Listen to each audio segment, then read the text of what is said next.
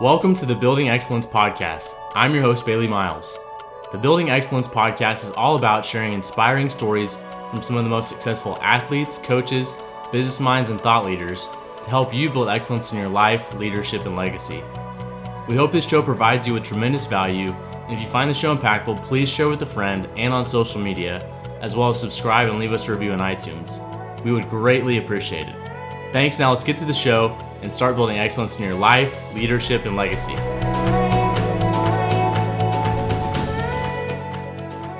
Hey everyone, welcome to the Building Excellence Podcast. I've got Justin Games with me. He is the athletic trainer at Furman University, and so thanks for being on here. Yeah, thanks for having me. Like I said, it's a pleasure to be here. Pleasure to kind of share my thoughts on some things, and hopefully you guys get a few good tidbits out of it, and really excited. Yeah, well, I'm excited to have you on. I'm excited for the conversation. If you wouldn't mind, just kind of give us some background on yourself growing up, what that was like, and just some context behind that. Yeah, so we were just kind of talking beforehand, and I think discussing mentors and my history and my family, you really need to start with my grandfather, and he's a really huge impact on my life. I'll brag on him a little bit just because his story to me is incredible. He didn't come from much. He was one of 6 or 7 kids. His joke was always you had to eat fast because sometimes you don't get to your second serving. So he was always a real quick eater. But throughout his life, he had an incredible work ethic. Even though he didn't come from much, he was able to start school at Ohio State. Was then drafted. This is the middle of World War II. He was sent over to the Philippines, and this is where they were getting ready to invade Japan. And the casualty rate was 99%, invading Japan. And that's when Truman decided to drop the nuclear bomb. So he didn't have to go. So for the rest of his life, he always said, Harry Truman was my guardian angel.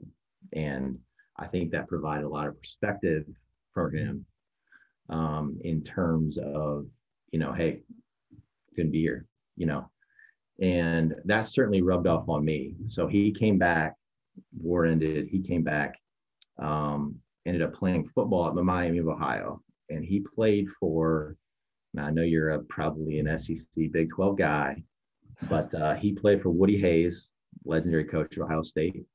He played with Bo Schembechler, legendary coach at Michigan, as well as Ara Parseghian, the legendary coach of Notre Dame. And can you describe what are those schools again? I've never heard of those. Yeah, good one.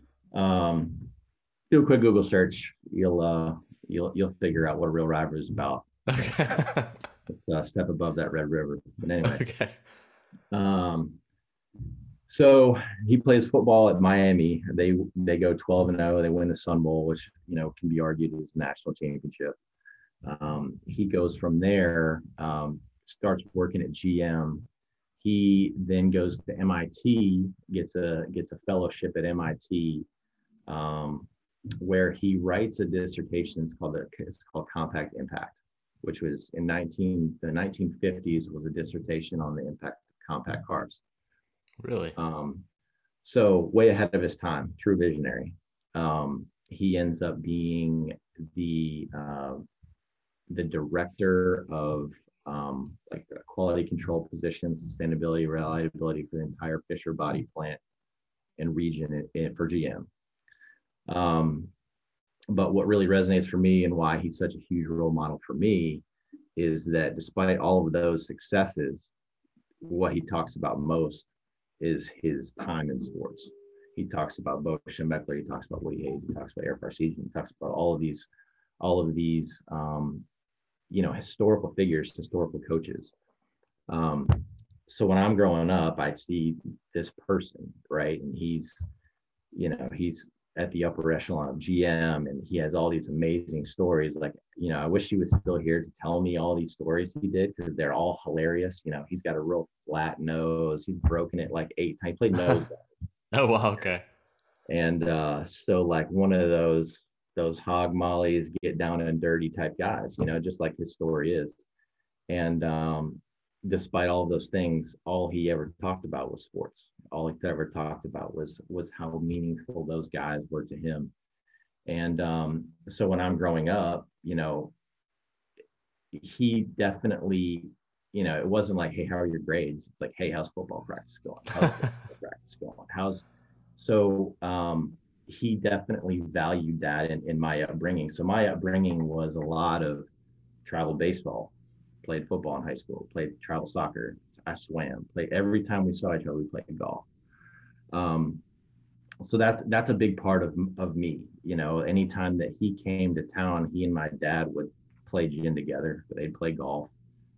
So literally anytime we saw each other, it was strategy, competition, all of those things. So essentially, I had a great upbringing. I went to private school, went to private high school. My dad was the t-ball coach. He coached me for a lot of my life. But it really centered a lot around athletics. That was my childhood. It was my dad. He, for the longest time, he ran a computer business that, he just catered to, individual home computers before the internet era. Nashville doesn't have an income tax. Dell moved in, so that was kind of the end of the computer business for him. So he did some logistics for a while, did some mortgages. Now he's retired. But my mom, she is more on the education side. She tutored for a long time. She taught for a while, ended up working in publishing, and published actually, a few books. I don't know if Bobby Bowden's. Called to Coach. Yes. Yeah, really. That one. She published that one. So she's had her hand in some of this stuff too. So, basically, and Missy would laugh, at our rehearsal dinner, everyone kind of just, they talk about, what are the qualities of bride and groom, and they give your toast. And I think everyone stood up for me and said, Justin's most competitive person I ever met in my life. So that's me, so that's my upbringing. That's who I am. And, I think a big part of that is why I got into athletic training. I played football in high school. We won a couple of straight championships, and I did have a pretty significant ankle injury at that time. This is one of those that black and blue all the way up the leg. And, I remember our athletic trainer, his name was Bob Freesorger, and his, all athletic trainers have cool nicknames, I feel like. So we called him Freeze, and I remember just being really diligent. Like, I wanted to get back so bad. Like, this was in the off season, didn't want to miss any games. And, he took me through the rehab process, and as bad as the ankle sprain was, I was back in a week, and I was like, wow, this is, that kind of opened my eyes to the things. And he had come from Florida. He was a GA under Spurrier, the Danny Warfel, the Ike Hilliard, that team. So, he had a good knowledge of athletics, obviously high level athletics. And that was kind of my intro to athletic training. I pretty much knew from the get-go that was something I wanted to do. I wanted to stay in sports. I wanted the competitive outlet. I wanted I didn't necessarily want the stress of coaching.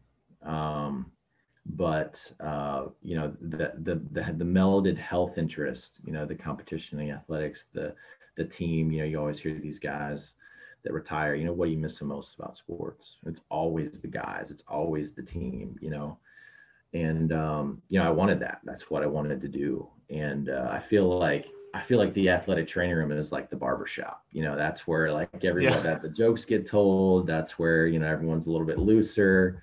I'm not a coach, so I'm kind of in the middle. I just It's always good for a big debate, who's the Yeah. greatest, who's the GOAT, you know what I mean? Oh yeah. That type of stuff. So um, I love that, the water cooler talk. Like that's going into it, like some of the things that I thought I would really like about athletic training.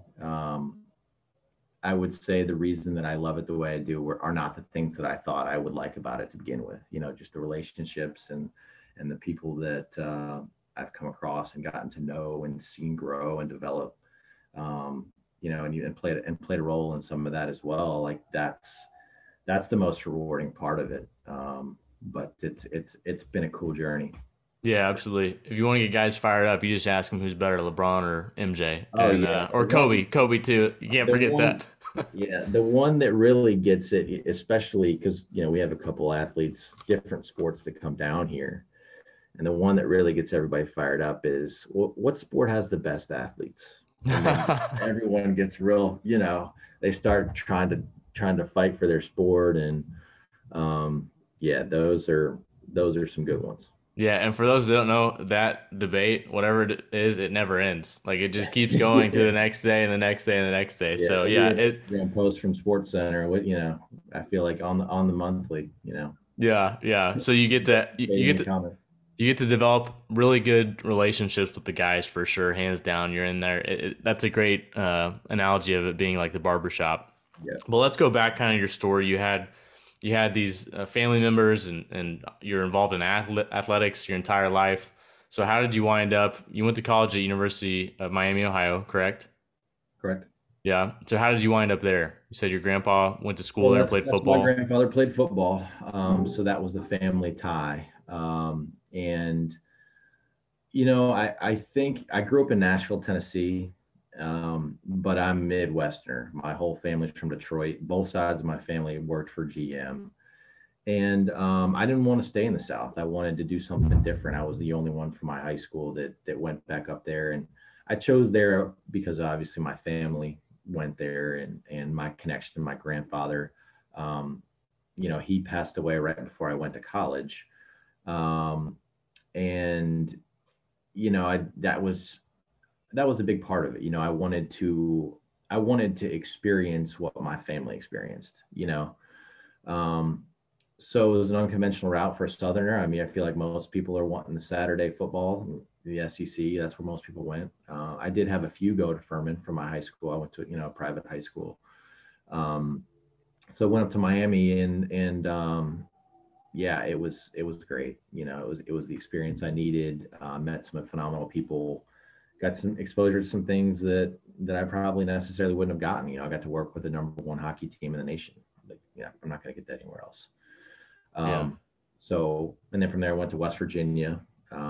At that point I was kind of thinking I wanted to do football, wanted to kind of get into the NFL. I'd done an internship for the Titans in 2008. Vince Young, Chris Johnston, that team. And then that was actually when I graduated from West Virginia, it was actually during the NFL lockout. So when I was trying to apply for jobs, those internships kind of weren't really available coming out. So I ended up just getting a job, and we moved to Chicago from there. My wife, architect, a big architecture city, worked in a junior college right outside Chicago, which is a great experience, totally different from anything I've ever seen. I come from I'd gone to private high schools my whole life, and then I go to Miami, and then I get West Virginia, and then I go to this junior college in Chicago. Totally different, and it's the best experience that I could have had because totally different demographic. Got to relate to people differently, and I think that's one of the biggest benefits of athletic training. Is got to be flexible, got to relate to people on all levels, and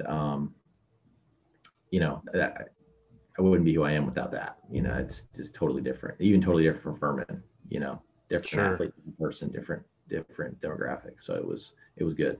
Yeah. Well, when you got to Miami, Ohio, did you already decide on athletic training? Because you talked about that experience in football, having that ankle injury. And sometimes, I'm sure in the moment, that was not something that you wanted to go through. I'm sure you wanted to be playing. You didn't want to have to be in the training room all the time. You're trying to get better. But at the same time, it exposed you to athletic training and obviously kind of altered a little bit of your trajectory into athletic training. So when you went to Miami, was that something on your radar already, or was Yeah, it? that my major was predetermined. That's what I wanted to do. Now I can't say with 100% certainty that I was like, pedal to the metal from the very beginning. I did get an additional degree in exercise science.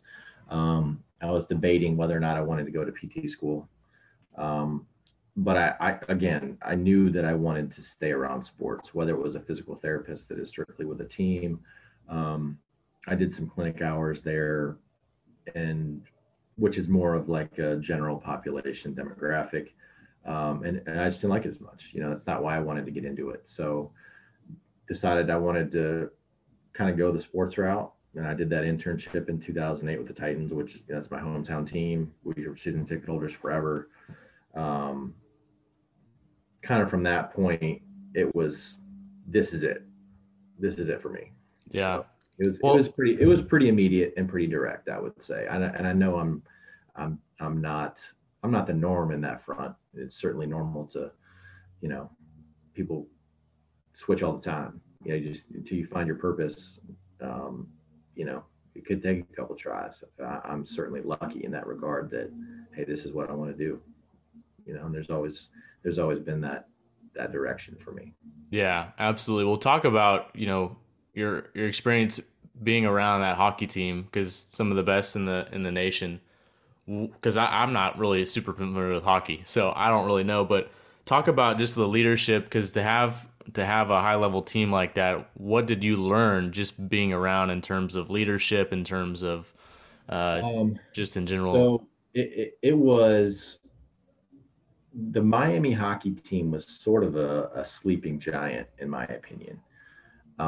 Their head coach, Rico Blasi, was an alum there, and they played in it's a very similar story to what I feel like is going on here at Furman. They played in a very outdated arena, but it was it was very small and super loud, and the environment there was unbelievable. So I would put it next to any playoff hockey environment in the NHL. I really would. I mean, it was so loud in there.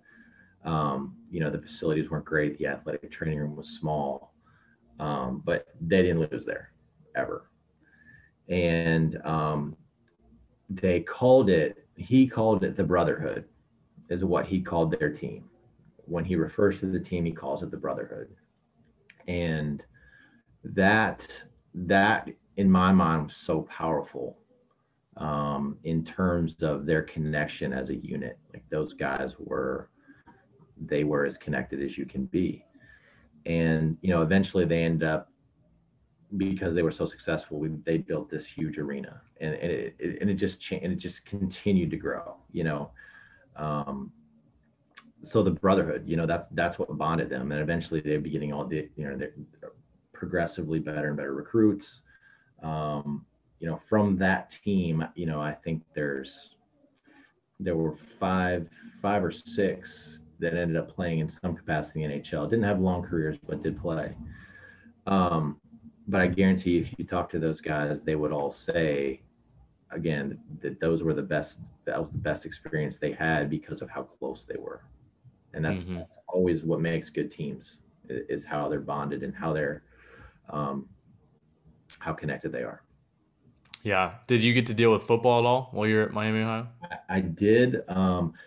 That experience was not so much of a brotherhood. Yeah. Okay. I think the year that I worked for them. So this is right after my freshman year was the year after Ben Roethlisberger graduated. Now he graduated, but he left. So they were a really strong team Okay. in the country. I think they had one loss.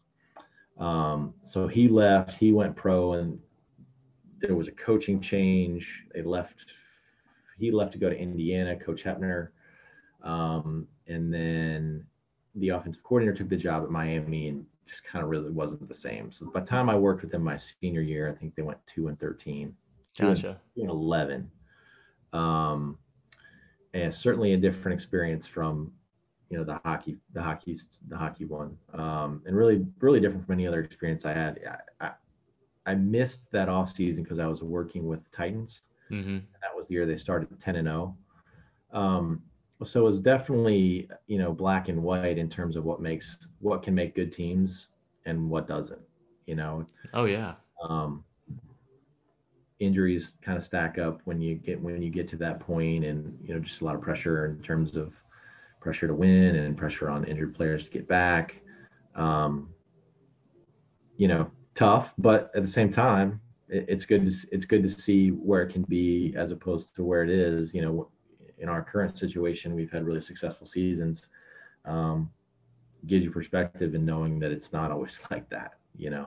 Absolutely. Well, and that's one of the things I'm excited to have you on, because throughout your experiences, you get to work for the hockey team and see that type of environment and the brotherhood behind it. You might get to see a team that's struggling maybe a little bit from, on the football team on that standpoint, but also you get to be around the Titans and West Virginia at Furman and seeing how it's grown at Furman, being a JUCO. There's just all these experiences that you've had at different levels with different leadership, and you get to see the ins and outs of how all these organizations are intertwined and what they believe and how they go about developing and building a culture.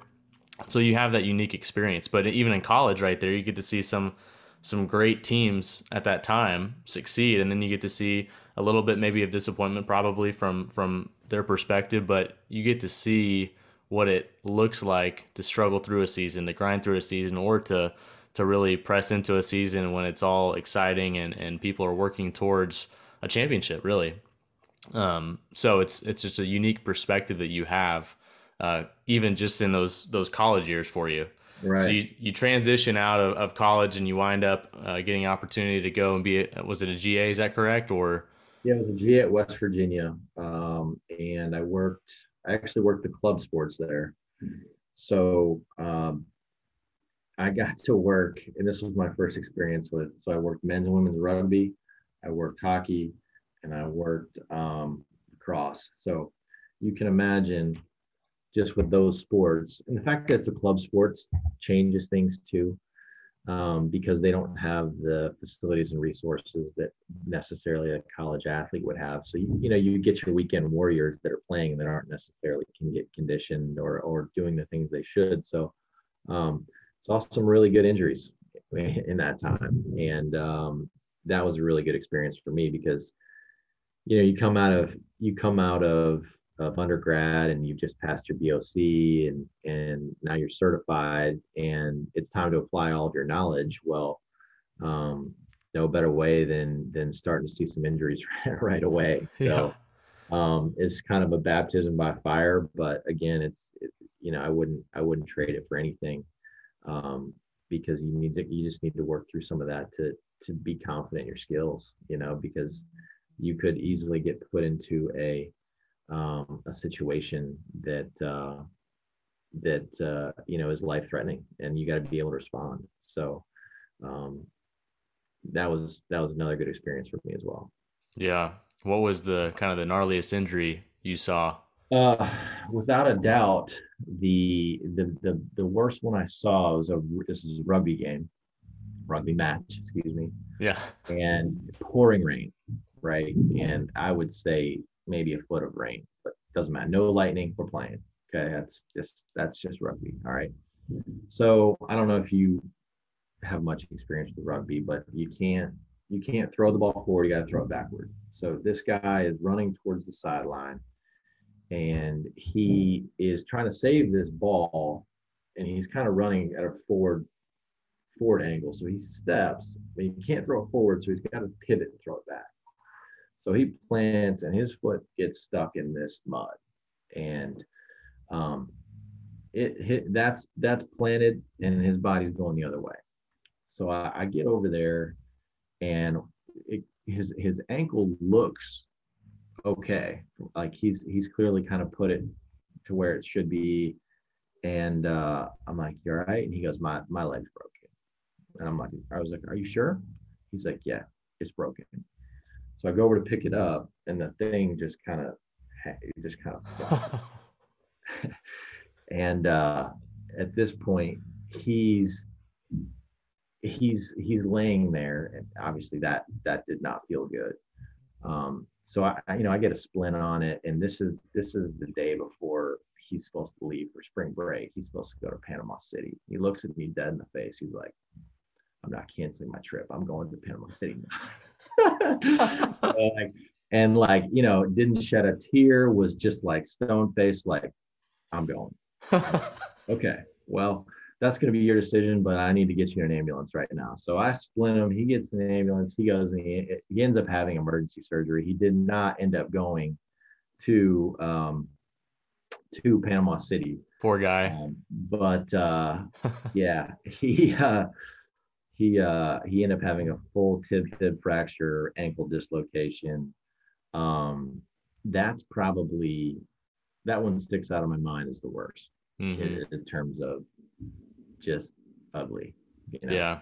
Yeah. There's a lot of, all those sports you talked about are pretty intense sports. So you have that experience. You wound up going to, were you thinking about getting the NFL actually? Because that was kind of the direction you wanted to go in the lockout. The internship, and then kind of the lockout happened. So I just needed a job at that point. So got that job in Chicago, really just more so out of necessity. Since Missy was looking in the direction of bigger cities just for architecture, I was kind of applying there as well. And then just, nothing special about it. Just that's what came to me first, and took it. And we moved to Chicago, and, we lived 4 blocks from Wrigley, which was amazing. Just, it was a pain trying to find a parking spot, on game nights. But, here you could hear the crowd, and you could hear the Go Cubs go when they win. And yeah, great vibe in that city for sure. That's a sports town. Yeah, absolutely. Yeah. So at the junior college you were at, what sports were you handling? So it always works a little bit different at those levels. There was myself and one other athletic trainer. We covered everything. It was football, volleyball, both soccers. It was a golf team. A wrestling team there was very strong. So again, a lot of experience, a lot of people coming to your door, a lot of people that, form relationships with, and you got an impact on, especially at that level.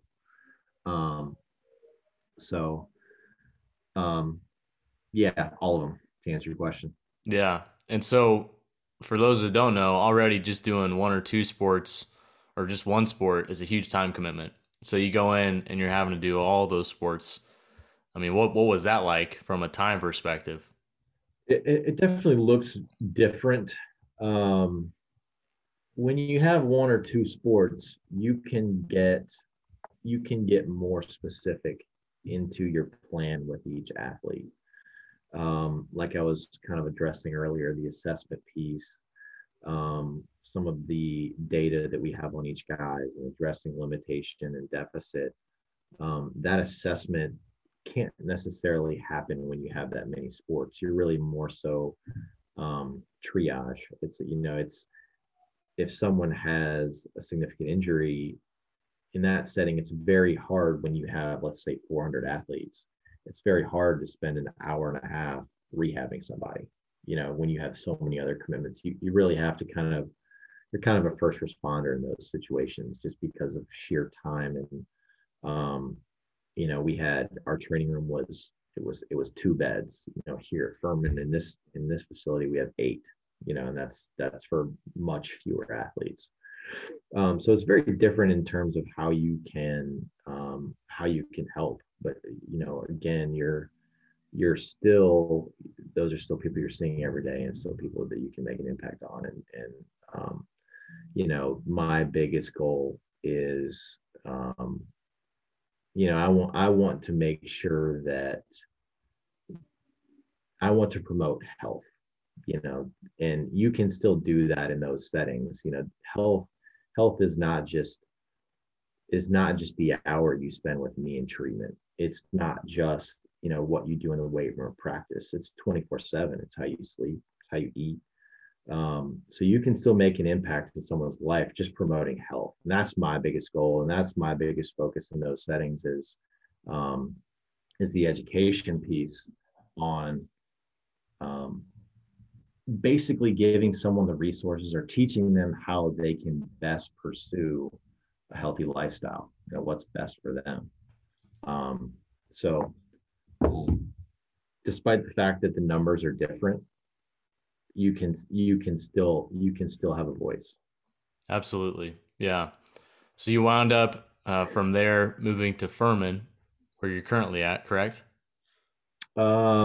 Yes, yes. So that was shockingly 7 years ago. So we've been down here for now 7 seasons for basketball. So yep. Yeah, that's awesome. So if you wouldn't mind, just describe kind of a day in day out type thing that you do with Furman. Um, so my role is kind of changed. Initially when we moved down here, I was basketball and tennis. I have sort of taken over some more administrative stuff, do the insurance side of of the billing and all that stuff. That's the boring piece. But um, I'm now specifically just working with basketball. So what a daily routine will look like for me. I'll typically get here at 8, and then in that window between 8 and 12 will be treatment time. Will be any individual needs that need to happen will come in that time. And currently we're lifting, so I'll see a lot of guys before or after weights, getting them warmed up. Um, any specific injuries that need some maintenance, that happens in that time. On lighter days when I don't have really any injuries, I'll go up and watch weights. I want to see how they're moving. I want to see how, what can we work on. Myself, and I mentioned Matt Aldred earlier, our strength coach. We've been able to institute a lot of new technology. We use force plates here. We use Kinexon, which I know got a lot of press in terms of the contact tracing, but they do have a performance system that tracks accelerations and jumps and loads and all that stuff. So those are some things that also, I'll also look at that time. What are some areas that can improve, and those are always great numbers showing deficits. So we go back and forth. We have a great relationship on how to attack each day, what our plan is, what each guy needs. So that all happens in the morning, and then typically there'll be some sort of team workout, and then in which case, it'll be pre-practice prep, taping. Then they'll do some sort of film and then a practice afterward. I'll obviously cover that practice, watch that practice in depth, make sure there's no injury, make sure there's not any needs there, and then some probably an additional treatment after practice if they need it, a lot of recovery, and then I'll go home, and that's the day. Yeah, yeah. And that, right now you're in the off season, but during the season, one of the things I think people don't understand, as we were talking before, is the time demands that you guys put yourself in to make sure the athletes are healthy, that they're at peak performance, that they're getting back from injury, whatever that might be. And during the season, there's a ton of pressure to get those guys that are injured quickly recovered in a healthy way and the right way, but doing it as quick as possible to make sure that they're able to get back and play, because you only have that window of a couple months throughout the season, and you train for all the rest of the months throughout the year. So those are the peak time that you have to have guys at their optimum performance and really helping them excel to get to that point. So talk about a little bit about, is there pressure on you when, throughout the season as you're trying to get guys healthy, the time constraints, what does pressure look like to you? So I always joke with our football staff. It's, they get, in the way the football schedule is set up, is they really have, it's like, hey, let's get them ready for Saturday. They have one game. With basketball, you catch an injury at the wrong time, that person could miss three to 5 games easy. So I guess there is always timeline pressure. There's always the as quick as you can do it, but I really think pressure is a privilege. I think that I have 17 players as well as a coaching staff, and I really view it as a privilege to be able to have their trust. They have their trust in me with the decisions that I'm making for the best benefit of their health. I really think that's a privilege. And if you look at it that way, it's really not a burden. You know what I mean? there's 350 Division I athletic trainers that work college basketball, and I'm one of them. You know, that's a pretty small number. So, um, no, I don't think I feel pressure because I know that, you know, obviously I don't want them hurt. You know, I'm going to do everything I can to get them back. And they want to be back. You know, so it's it's not it's not my fault. You know that you know, sometimes some things you just can't prevent. You know what I mean? If someone gets punched in the face, like, yeah, it's going to hurt. You know, Yeah. there's going to be a response there. Like, I can't stop that. Um, so, you know, it's not, to me, it's not a burden. And I think, you know, like I said, it's a privilege to be where I am. And I'm definitely grateful for that opportunity because, you know, I think I'm lucky, you know, to be in that situation that people come to me for this. I'm able to make an impact. I'm able to tell people about health and how to go about their day and how to recover. And I think that education process is something that will last them forever, you know. So I don't necessarily ever feel that burden. I'm also a pretty laid back guy, so, like, you know, I'm not a big stressor, you know. So a lot of coaches can be high strung and when it comes to that stuff, but in the reality is, you know, if they have an injury, it's no one's fault, you know. And I'll say this about, you know, the coach I currently work with, Bob. You know, he gives me 100% autonomy to, you know, he trusts me unconditionally to whatever decision, you know, he's going to go with. You know, he knows that I have their best interest at heart. And at the end of the day, it's just a game. Like, we're talking about a life. We're talking about you know, a human body that I make the wrong decision, potentially it could have lasting impacts. So again, you know, I want to win. Everyone wants to win, but at the end of the day, priority is always going to be health and safety. You know, this is a person before a player.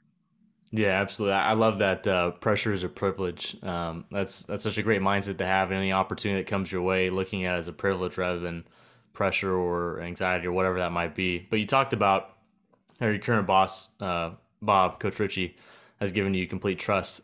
That only comes from you doing a good job for a period of time to gain trust. Like, trust is not just given; it's earned, right? And so you're doing a good job throughout the process of the time that you've been at Furman. Obviously, throughout all the experiences that you've had, you've tried to do the best job you can. I want to get a little bit into.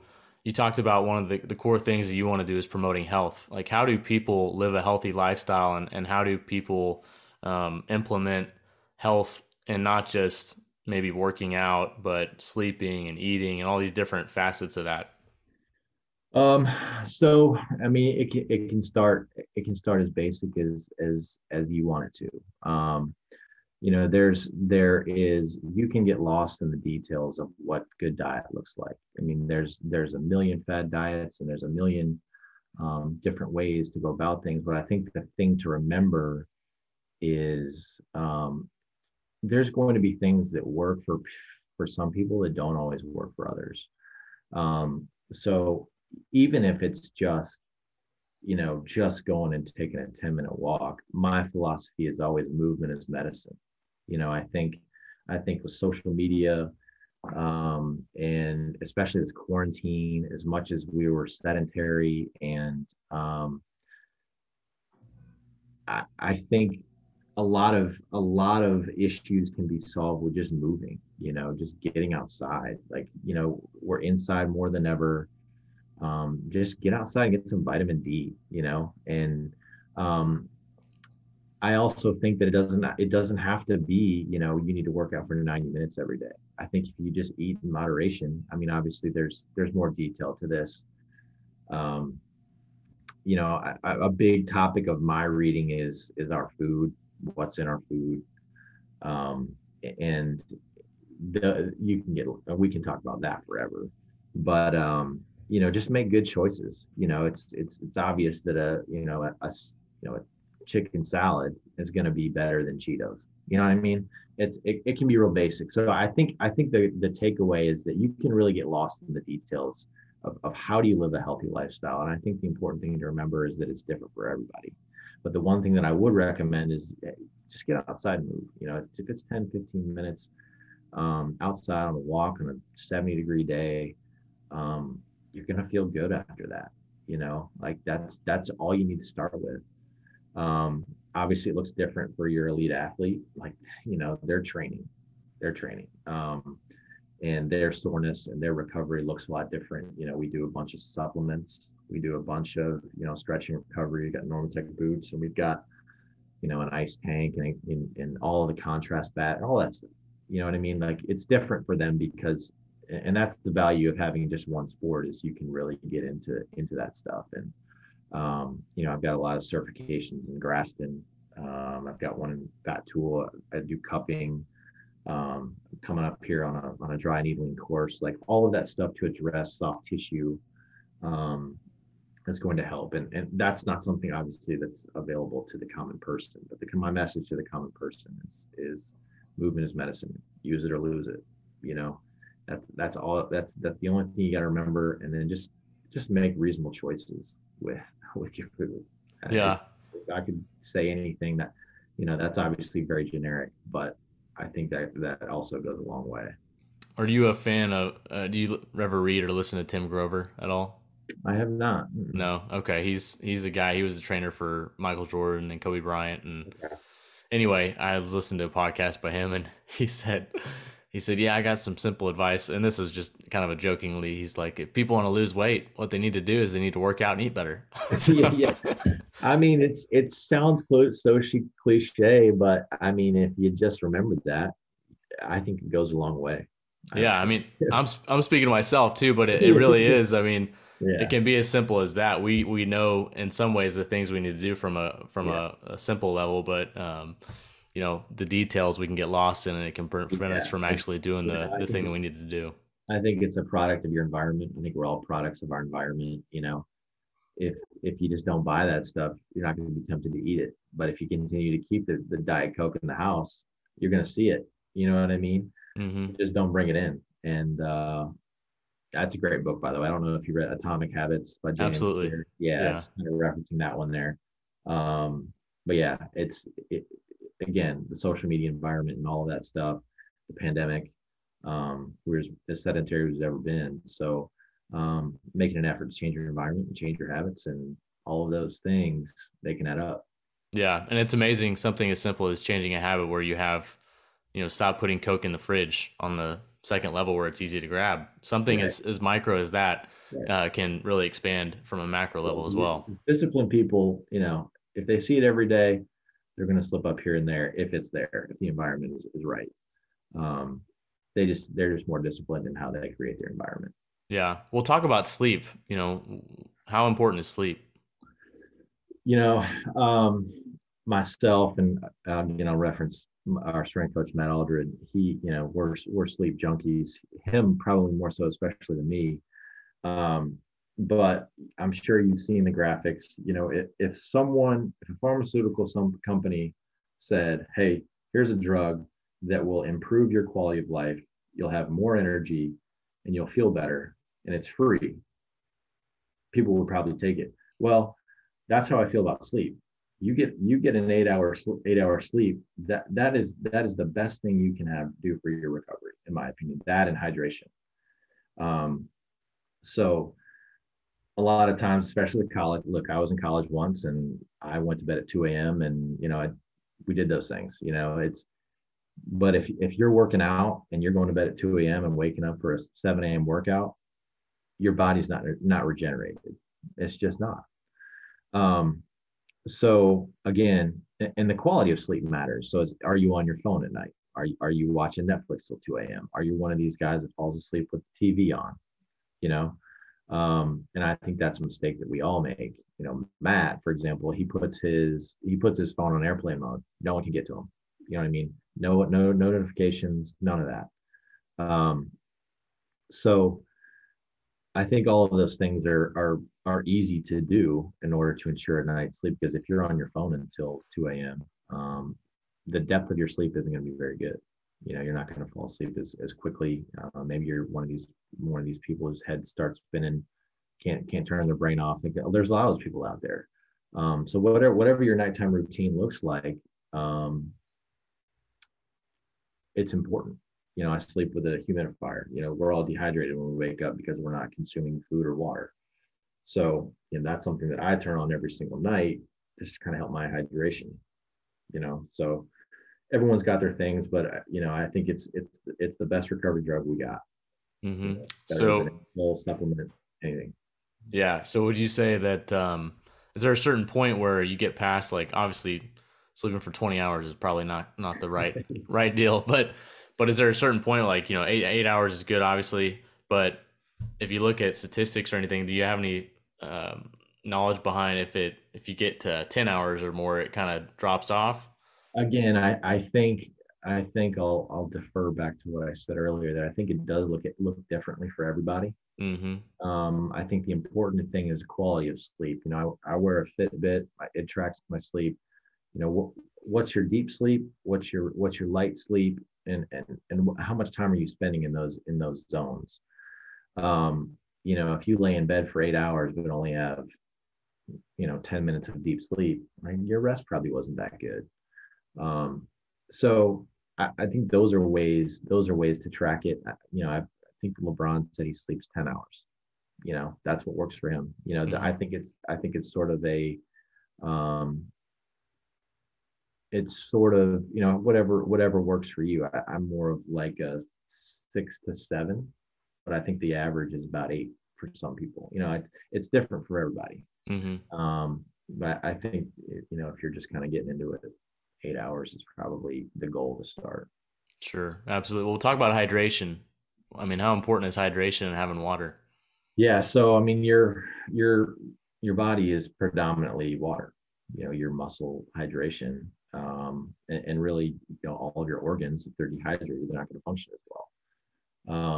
So, especially when you get into this performance model, for basketball or football or whatever, if your tissues are not hydrated, they're not going to contract as well. And then you experience things like lightheadedness, passing out, like all that stuff can happen. Just your blood's not flowing as well. You're not getting as much oxygen to the tissues. There's a variety of consequences for not being hydrated, especially during performance. So that's number two to sleep, in my opinion. I mean, I would rather you drink water all day as opposed to eating whatever your calorie count is, 3 to 4,000 calories. I would rather you just drink water. I think you can survive on that. Obviously that's an extreme example, but Sure. um, you know, that's you can't perform without it. I mean, you won't be at max capacity. And that's just Mm-hmm. as simple as I can say it. Yeah. So, I mean, is it similar to sleep where it kind of differs from person to person? Obviously, body weight and the size of the individual, but is there a certain amount of water intake that you should have on a daily basis? Um, there's a lot of numbers thrown around, and again, I'll defer at whatever works for you. The Mm-hmm. guide is obviously the easiest, quickest guide is, what does your urine look like? Is it clear or is it yellow?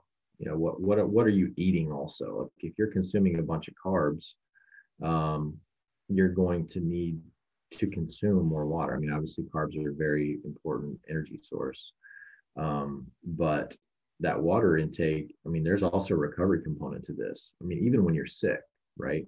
They always push fluids, um, because you need to give your cells, your immune system, all the organs, the resources it needs to heal. It doesn't have the proper fuel, it can't work.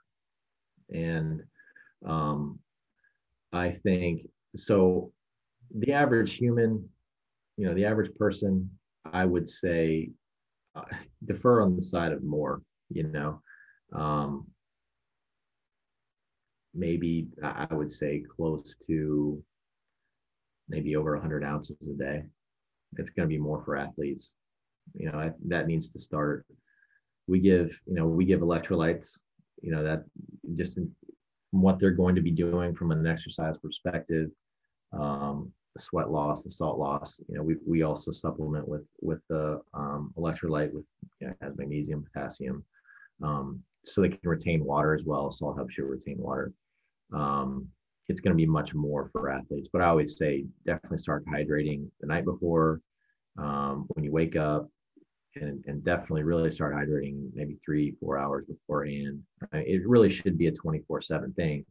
Um, we both know that that's not always the case. Just kind of life gets in the way. But the takeaway is just your urine. If your urine's yellow, you're not hydrated. Yeah. It'll be more clear.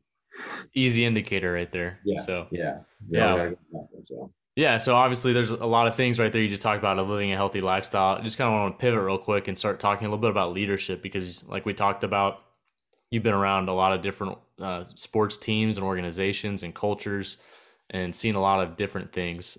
What are some things if you were to take away, like what does leadership mean to you?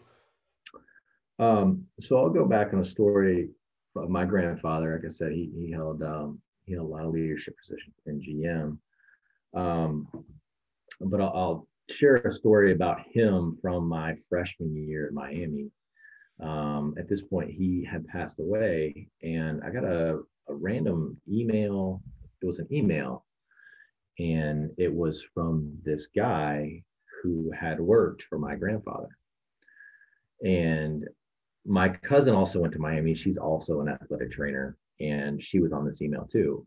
And the email, he's like, "Hey, I would really like to have you guys over for dinner."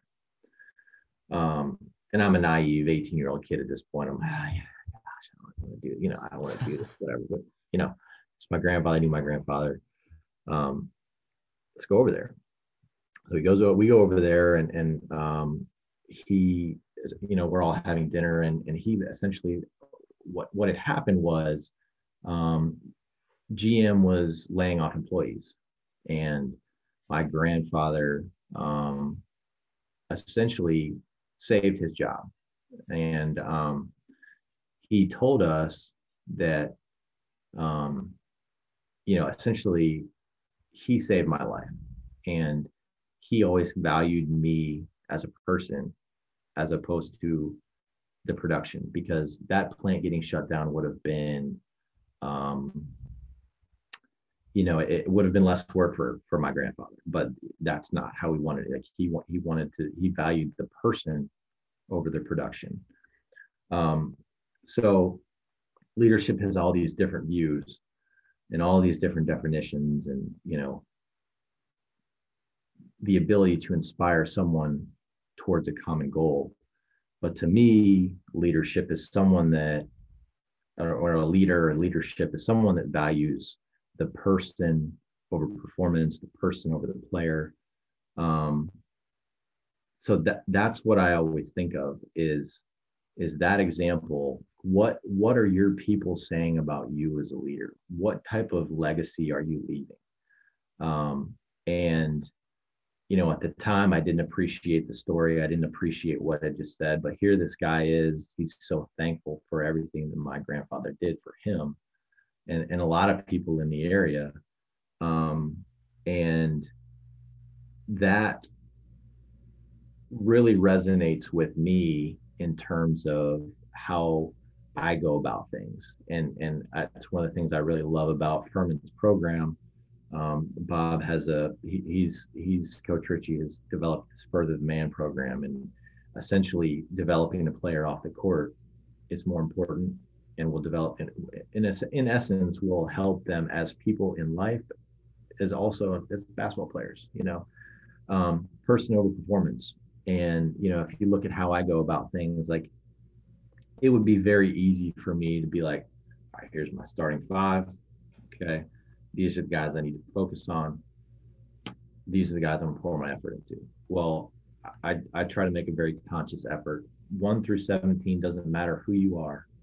I'm going to do my best for you, for your performance, because all of that matters. That impact matters. That my advice to them in terms of their health, all of that matters, and will stick with them.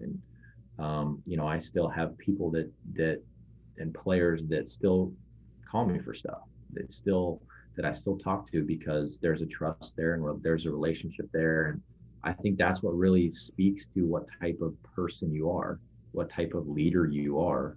And I'm very much a lead by example guy. I want to be the model of health. That's it. So anything that I do will be will be in that direction. Everything is messaging, what I'm eating, what my routine is, how much I work out, all that stuff is noticed, especially for a healthcare professional. It can be, or I should say it is a pet peeve of mine when you have a healthcare professional that doesn't necessarily take care of themselves. How can you take care of yourself if how can you take care of a team if you can't take care of yourself? So um, that's very much my philosophy, is person over the player, and lead by example. Someone's watching at all times. If I got a plate full of French fries and potato chips, people are going to notice that. That's just is what it is. Like everything you do is going to be noticed, especially when you're trying to promote health. So, very, very proud of the relationship piece and how we go about it here. And yeah, just that's what I believe leadership is. There's a lot of ways to go about it, but catering to the individual is the core. Yeah. One of the things, there's a quote that, people don't care how much you know until they know how much you care. I think that's can be so true in leadership, where looking back at your experiences and just being around you for the season I was, the guys love being around you. But you're also a great example for them. Like you talked about, you're trying to model those things that you ultimately want to impact in the guys within health and within just really relationships too, not just health. And so, one of the things I want to touch on is you guys went through COVID this past season. You talked about routine. There's probably not a lot of routine in COVID, that it's just shifted around, right? You've had to deal with a little bit of adversity where you're able to have somewhat of a routine, and then all of a sudden that's just kind of turned on its back. You just don't know what's going on one day to the next. How do you still, or how do people or yourself stay disciplined when you kind of have that routine shuffled around and you still need to maintain that health component of it, the leadership component? How do you stay focused and disciplined in that environment? So yeah, I think if you talk to any coach, I think if you talk to any athletic trainer this year, I think the one most notably I can think of is Dabo Sweeney. So he schedules his entire season out 13 months in advance. And COVID, you can do that. It's hour to hour, minute by minute. And so it had to be very flexible. And to be honest with you, routine is very tough. For me personally, I think it's easier for me to sink into routine during the season because there's a structured schedule. Hey, we're going to leave here, we're going to eat here, wake up at this time, breakfast at this time. There's routine there. So that certainly helps. What I'll say in regards to COVID is control the controllables, control what you can control. And that starts with preparation.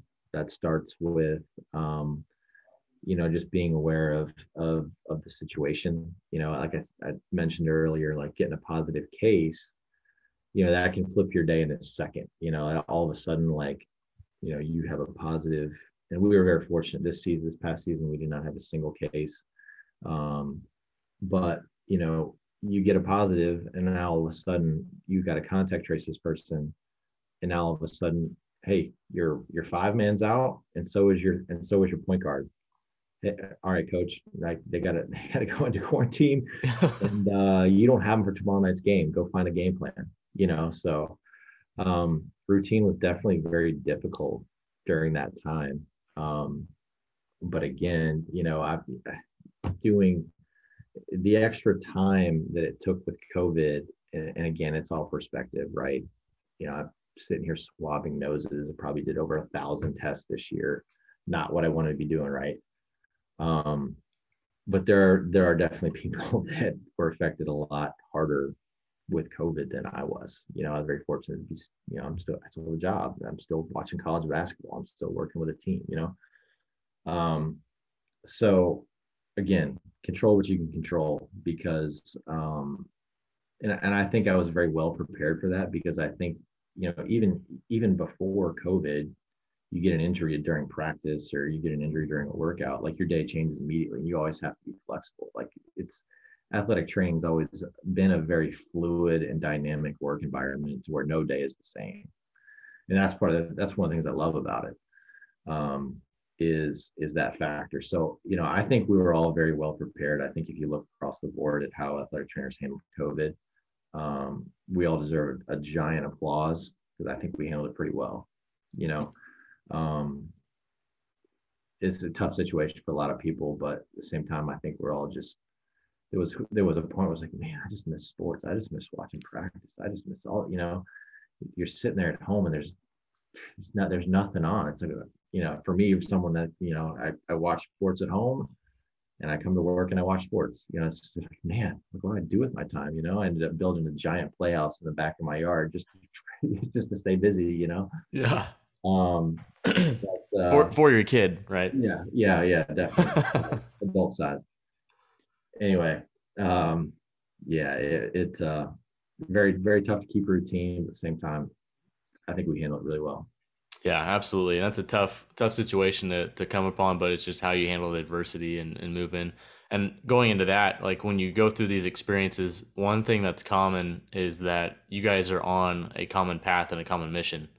You guys are working towards, winning a SoCon championship, succeeding not just on the court, but like you said, with Coach Richie and the Further the Man program, you're trying to help them succeed off the court as well. So you guys all have a common mission. And one thing I want to talk about, especially with you, is the word that comes to my mind is service. So we can talk about servant leadership, but as an athletic trainer, you are there for the guys, for the staff, for the organization as a whole.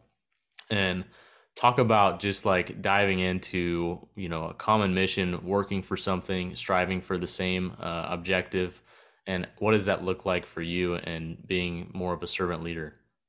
Um, yeah, I think that is the essence of athletic training. Everything that I do, all of this stuff, the force plates, the Connexon system, the CU courses, all of the extra knowledge, the extra reading, reading research articles, all of that stuff. Yes, it enhances my knowledge, but all of that stuff is really for the players. All of that stuff is really to help them achieve their dream. And the most rewarding part of it is, for whatever reason, and I'll say him by name because I this is someone that you have experience with, Matt Rafferty. Okay, he and this guy for whatever reason had a tough run of injuries, and he ends up his senior year having a career year going to play overseas. We were ranked that year. We beat Villanova. We beat Loyola Chicago, and it was on his back. And he missed his entire sophomore year.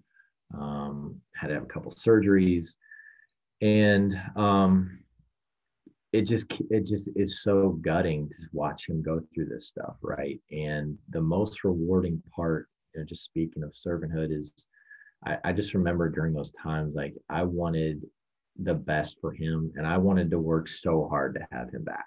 It was killing me to have him here. He's an incredible person, incredible human being, and that's just all I wanted. Everything that I do, I read, I find on social media, whatever. Um, it's all for the players. It's all for the program, and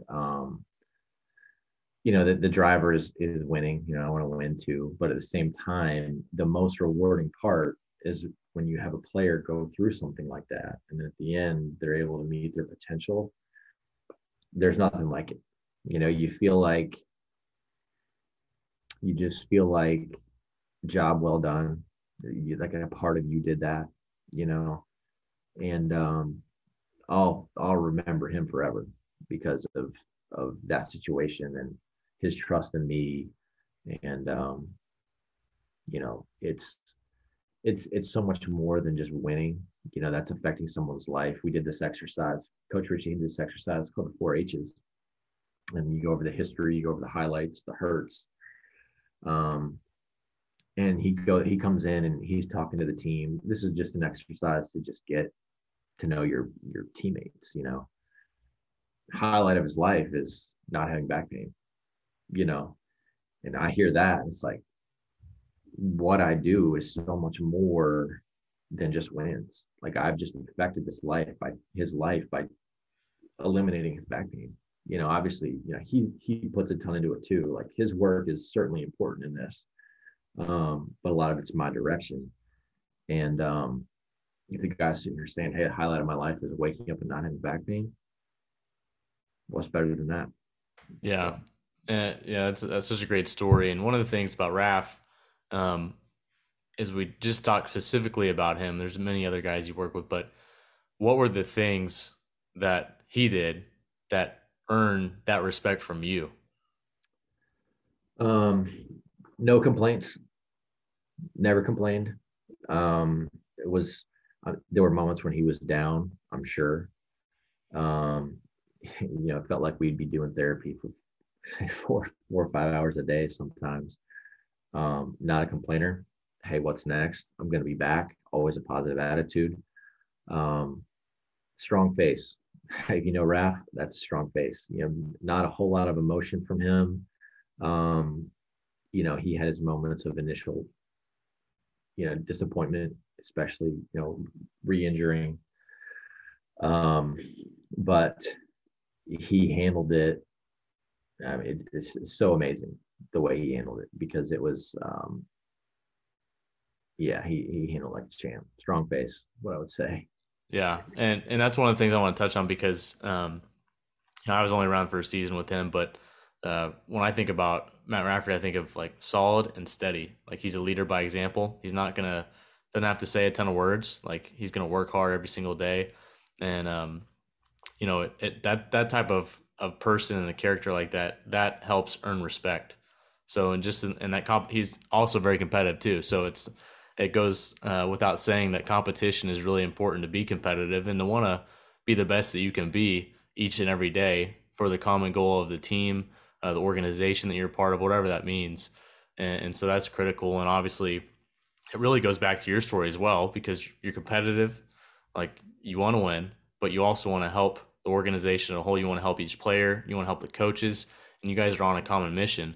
And so all of these things, as you do that over time, the relationships and the trust that's developed and established are the bonds that you talk about before with your grandpa and the stories. Like all these things, they matter. And it doesn't just matter about winning, but it also matters in life. People can look back and they have these relationships with people that they had, 20, 40 years ago. And it means a lot to them. And, for Raf, like it was just as simple as that back pain, like being able to help him through that and have that servant mentality that to really want that for him is pretty cool. And so that's a really cool story that you shared right there. I want to kind of wind down a little bit on your time a little bit, but do you have any favorite resources about, the things that you're learning, books, podcasts, whatever it might be, or ways that you grow on a daily basis? Yeah, I mentioned my season routine. I feel like thinking about this last night. During season, you have all the bus rides and all of those things. So a lot of my podcast time and a lot of my reading time, it happens in that time frame. And you got a couple kids running around. It makes it tough to kind of sink into a book. But the one I've been listening to recently is the podcast. I listen to Bulletproof Radio a lot. I don't know if you've heard of that one. Dave Asprey, and similar setup to this, interviews a lot of experts, and it's all health based. It can get really sciencey for all the science nerds out there, but that's the one that I've recently done the most. I do read. I'm currently reading Grain Brain, which is Dr. Perlmutter. It's another food source, what's in our foods type thing. Kind of going through that one. I got a few works. I got a few going. Currently reading Deep Work as a Team, it's kind of a book about how we focus and distraction, social media, and that's what I would say mostly reading books and podcasts here and there. But again, that's cyclical all during the season. So and a lot of times, especially in this industry, these conferences, there's a lot of athletic training conferences. We're all required to do CEUs as well. My goal has always been one extra certification a year, But a lot of it is just word of mouth. Like you get to these conferences, you're like, hey, check out this injury that I saw. Like this is what we did. This is what worked. Like all that stuff is more valuable in terms of how to handle something, how to handle a situation. In terms, it's because athlete training is such a niche market that there's not a whole lot of information out there. Not a lot of people even really know what we do. Yeah. So when you get to talk to people in the industry, those are always that's always the best resource. But a few podcasts and books, and yeah, try to get them in when I can. Yeah, but you're always trying to constantly learn and constantly grow. So, Right. One of the things as we go into this little fire round, I'll just say a word and you can finish it however you want to with this, with one word or a sentence. So, Okay. preparation means Um, preparation is separation is one that gets said around here a lot. If you go into a game prepared, the other team doesn't, you're already a step ahead. From my standpoint, being prepared for any sort of event, I mean, it can go really poorly if I'm not prepared. So just to be real short, concise, preparation is separation. awesome. Love it. Favorite vacation spot? Um, that I've been to or want to go. Whatever you feel. Yeah. So Besides Tulsa, Oklahoma. yeah, yeah. Always had a thing for the lake. There's just a quiet about the lake. Anytime I get the opportunity to go, whether it's a friend's place or whatnot, that's that's it. Now, if a dream vacation, I've always had this infatuation with Greek Roman mythology. The Colosseum. Love to go to Greece, Rome. Um, yeah, one day, one day. One day. Awesome.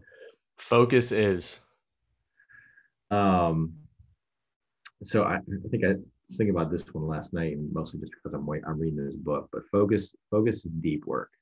That's it's just on my brain. And the way that as distracted we are as a society, really making a deliberate effort to put that focus in, and putting in place an environment where you can really lock in on something.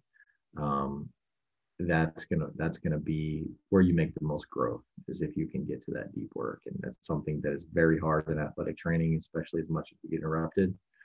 And something that to be honest with you, is an area of improvement for me in terms of, and I think we could all probably improve in that area as well. absolutely. Favorite athletic training experience? I know it's probably tough to boil it down to one, but Yeah, I was trying to think about this one. There's so many stories, and so much barbershop talk, but I kind of touched on it earlier. Seeing that athlete getting back from where they were, the experience with Matt Rafferty, and but certainly hard to compete with knocking off two Final Four teams from the previous year on the last second dunk, and going into Villanova in a brand new renovated arena, and beating them. Like those are two definite highlights. But at the core of it, it's seeing people succeed and reach their goals.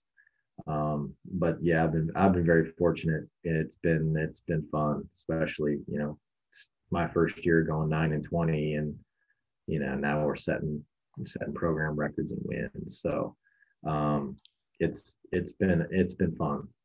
absolutely. It all comes down to Um, it all comes down to habits for me. Your habits define you. What you do in the dark will come out in the light, and how you prepare. What's your structure? What's your routine? Um, we boil it down to basketball. If you're putting in the work, you're getting the shots up. When you get that wide open look, are you going to knock it down? Like, are you confident in your preparation? Are you confident in your habits? Is your diet right? Is your sleep right? How are you taking care of your body? Like, do your habits match your dreams? love that. That's awesome. Yeah, so we're done with the fire round. One of the questions I was thinking about, I just thought about just now actually, what's your favorite Fixer Upper episode? Oh man. Oh man. I would say all of them I watched with you, big guy. There we go. There we go.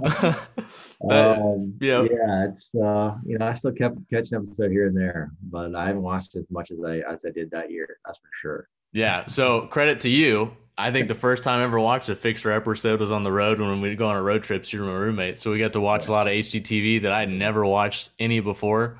yeah. And ultimately, I came back when I moved back to Tulsa, got a There you house, and go. did a little Fixer Upper episode. So, There you go. There you uh, go. Little inspiration for you. Yeah. yeah, yeah, you were the key inspiration to put making that all work. So, anyway, is there a certain piece of best advice you've ever received?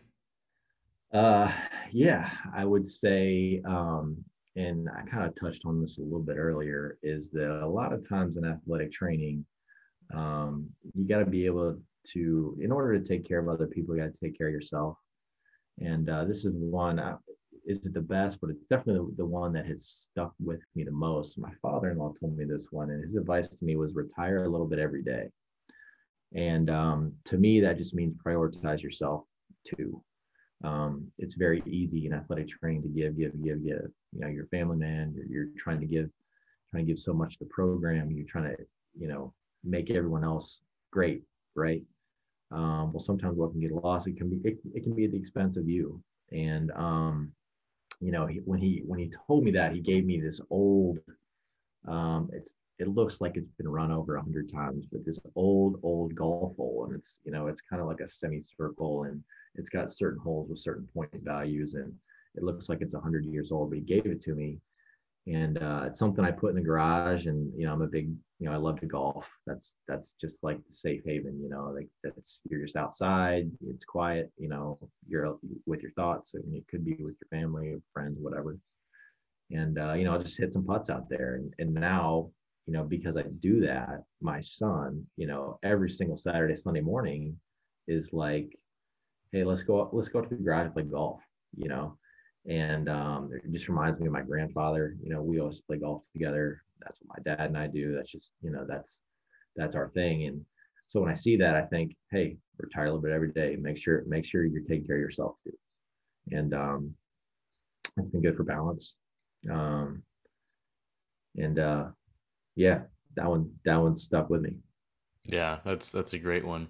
Well, this podcast is called Building Excellence. What does building excellence mean to you? Um, yeah, I think excellence can be defined a lot of ways. Um, Again, I would say, and I was thinking about this one last night too. I think it applies to me. This is a John Wooden quote, one of his, one of these Wooden books. He's got a million of them, but I'm sure you read a couple. Things work out best for those who make the best of how things work out. And you know, the way our workday can change in a dynamic environment, and you just got to make the most of the situation. And COVID is a perfect example. Like, we didn't necessarily expect to be the ones having to contact trace and doing all of these things for the safety of the team, but we did, and we made the most of it. Because as I mentioned before, a lot of people were affected in a lot more ways. So making the best of the situation, to me, is excellence.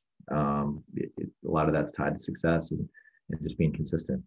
You know, um, I think that's just a perfect quote for how to go about it. Absolutely. Well, Justin, thanks so much for being on the show. Thanks for, serving all those guys you work with every single day, for the coaching staff.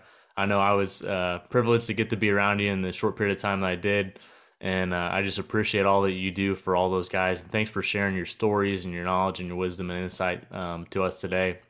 If someone wanted to reach out, well, actually, first and foremost, too, I do want to point out, because you do such a good job, you were most recently, you got an award for just being one of the best in the biz. So what exactly was that? It was so I do mentor some students that I've had the pleasure of. They've shadowed me for a couple years now, and this was an award given to just this is a Western Carolina award that's usually where the students come from, and they send them all over the place. And I was awarded a distance preceptor of the year just for the impacts that I've been able to have on some of the students that have shadowed me, in particular my one this year who nominated me, and she did a great job. And I'm definitely involved in that role. Like I always say my first student, was a little rough, but I've gotten much better at teaching, and it's been a good experience for them. And yeah, it's definitely been valuable to have them here. It's been fun. Yeah, well, I know it's been valuable for them as well, and it's such a well-deserved award. So it's just another way that you give back and serve other people. So anyway, if someone wanted to reach out to you, learn more, or follow you, what's the best way to do that? Yeah, so my email address is justin.games@furman.edu. You can hit me there. I'm on social media as well. All of my tags are games over 23. So you can find me there. All my profiles are public, so you can just add me and shoot me a message. So Awesome. Thanks again, Justin. Appreciate it. thank you. Hey everyone, it's Bailey Miles. Thanks again so much for tuning in. We hope you found value in the show, and if you enjoyed it, we would really appreciate you sharing the show with a friend, subscribing on Apple or Spotify podcasts, writing a quick review, or leaving a 5-star rating. When you do that, it really helps get the message out and allows more people to hear these stories and help them build excellence in their life, leadership, and legacy. If you have any questions, thoughts, or ideas, I'd love to hear from you. You can reach out to me via email. It's bailey@baileymiles.com. Follow us on social. We're on all the different social platforms, Instagram, Facebook, Twitter, and YouTube. Or check out our website at baileymiles.com. Once again, I'd love to hear from you, so definitely do that. And then thanks again for joining me on this journey. And remember, life begins at the end of your comfort zone.